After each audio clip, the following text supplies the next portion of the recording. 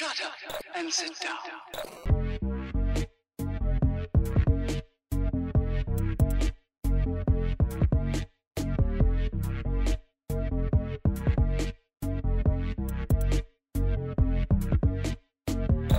Hey, and welcome to the Freja MMA Podcast. Join us in our discussion about the beautiful sport which is mixed martial arts. Hey guys, this is a bit of a shorter interview here. A bit of tying loose ends. Recently, we done an interview a podcast, with the promoters from Ragnarok BKF, so Ragnarok Bare Knuckle Federation. And they have been in the news a lot recently because their event didn't take place. We have Andrew Bakewell, who was the co-promoter at this time, or the matchmaker, and now is a ex-promoter, shall I say. He's just here to explain his side of things and to talk a bit about what happened. So if you have been following the story from the media or from the Facebook groups, then maybe this will shine a light on at least his side of the story. So here's the interview.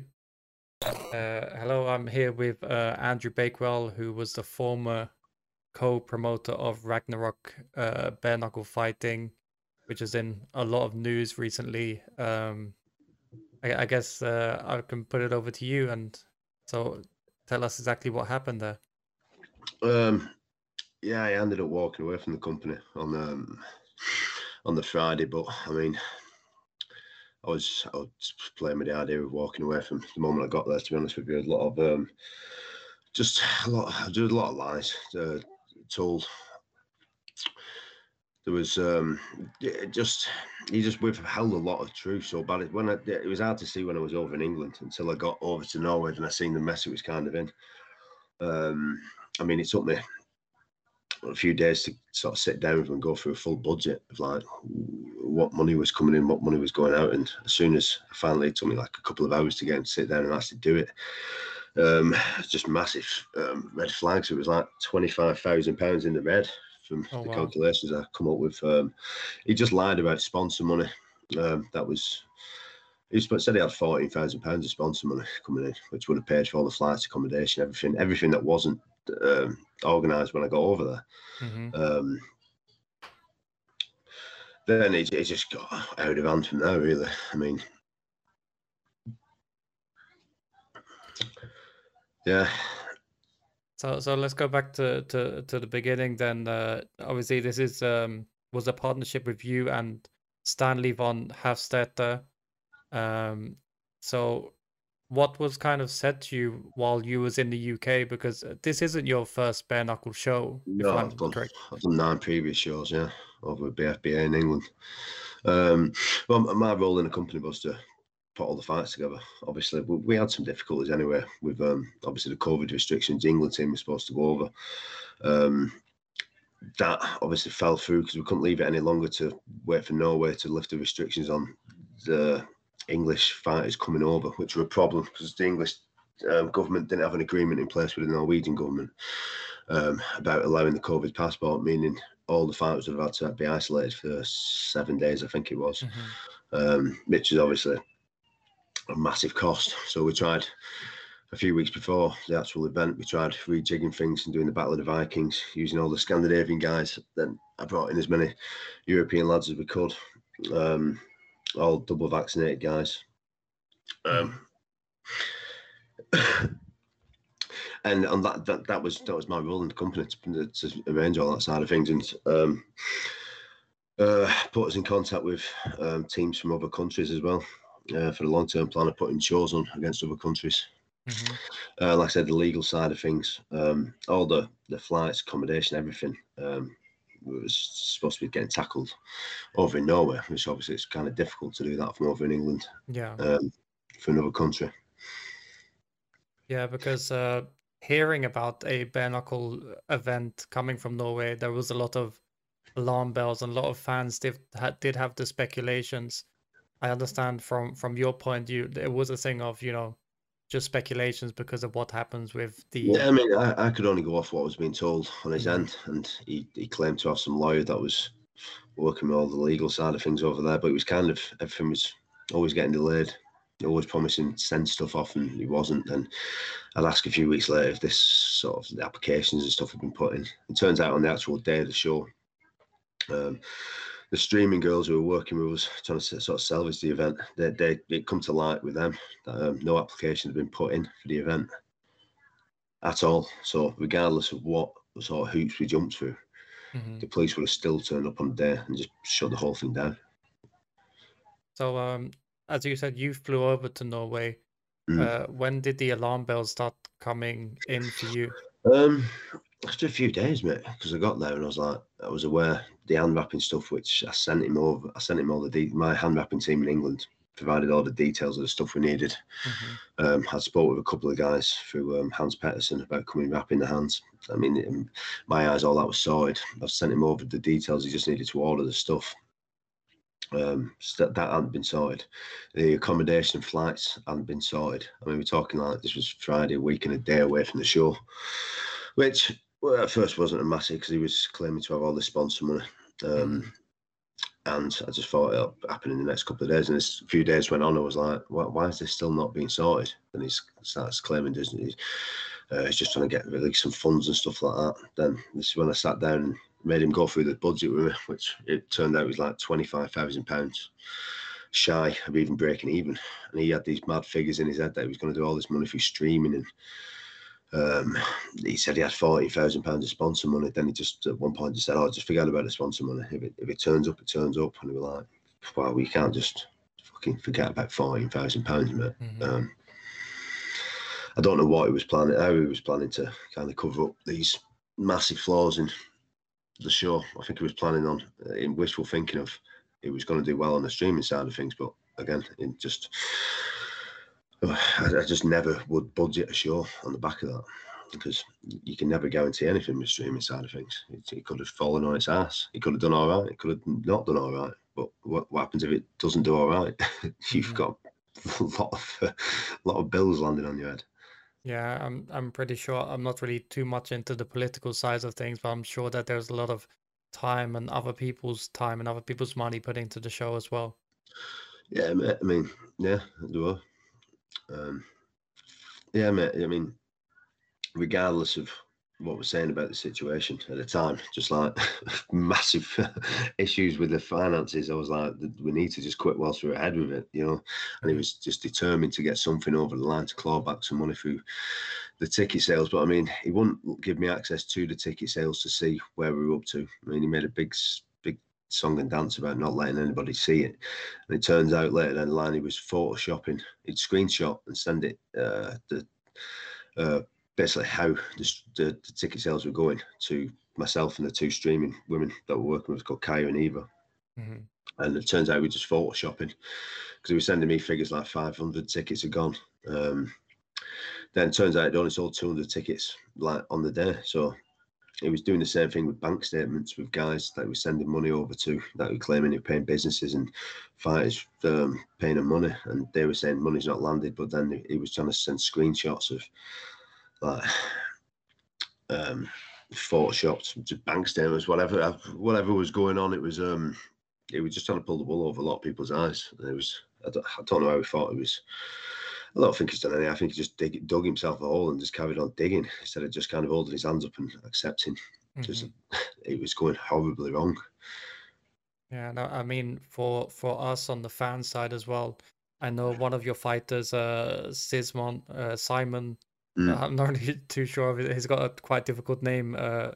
Simon Sawinski, I think it's called. Correct. Yes. First of all, he was very vocal in saying that he doesn't want anything to do with the promotion. But then, yeah, he was, mate. Yeah, I mean, I spoke to Simon throughout this, and he was just a straight up guy. Simon, he's got a lot of time for the guys.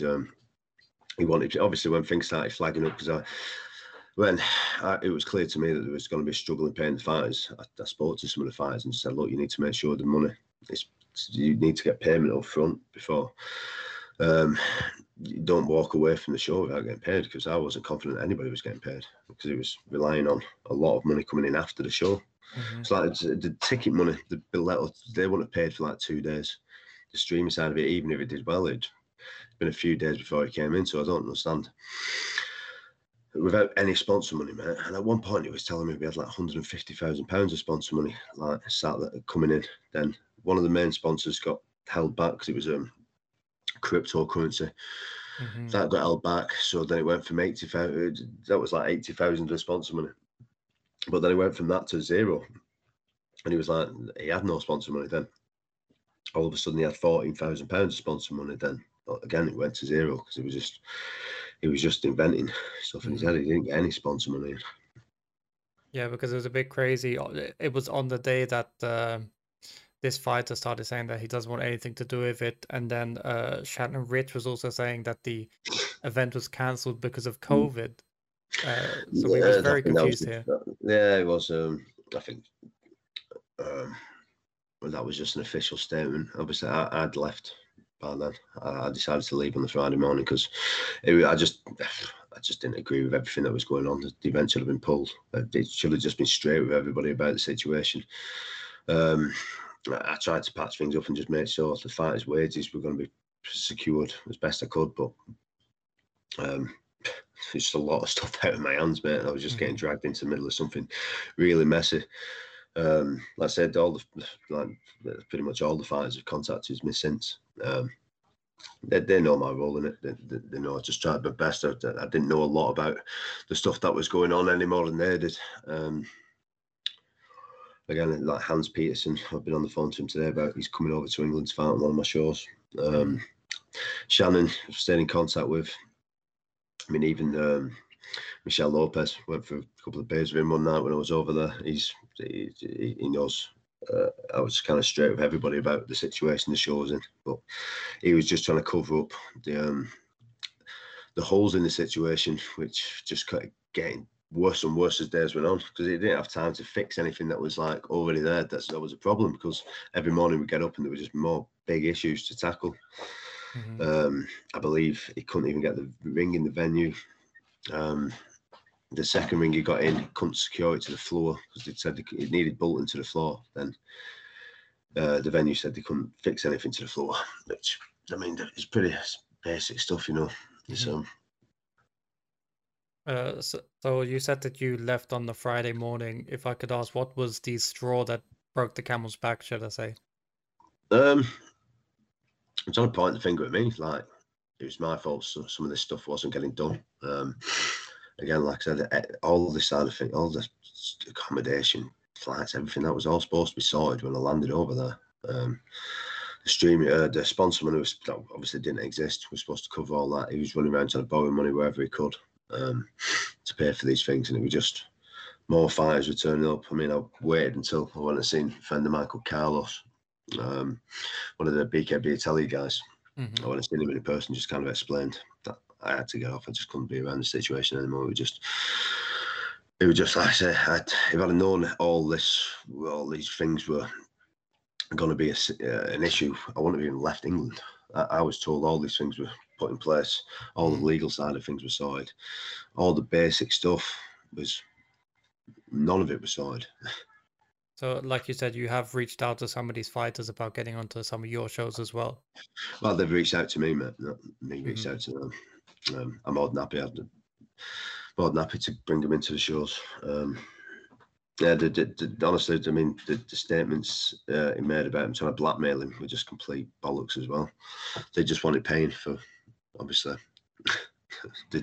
All these fighters, they train, they put their heart and soul into training for 8 to 12 weeks, leading up to it. A lot of them stop work, sacrifice a lot of family time. They the fighters, you know, these are sacrifices they make, but they expect to be paid for it, or at least things to be in place where the show can actually happen. Because I don't think, turns out the doctors weren't even put in place. There was no referee. Like I said, it's like you can't make the stuff up. That was actually missing from the show.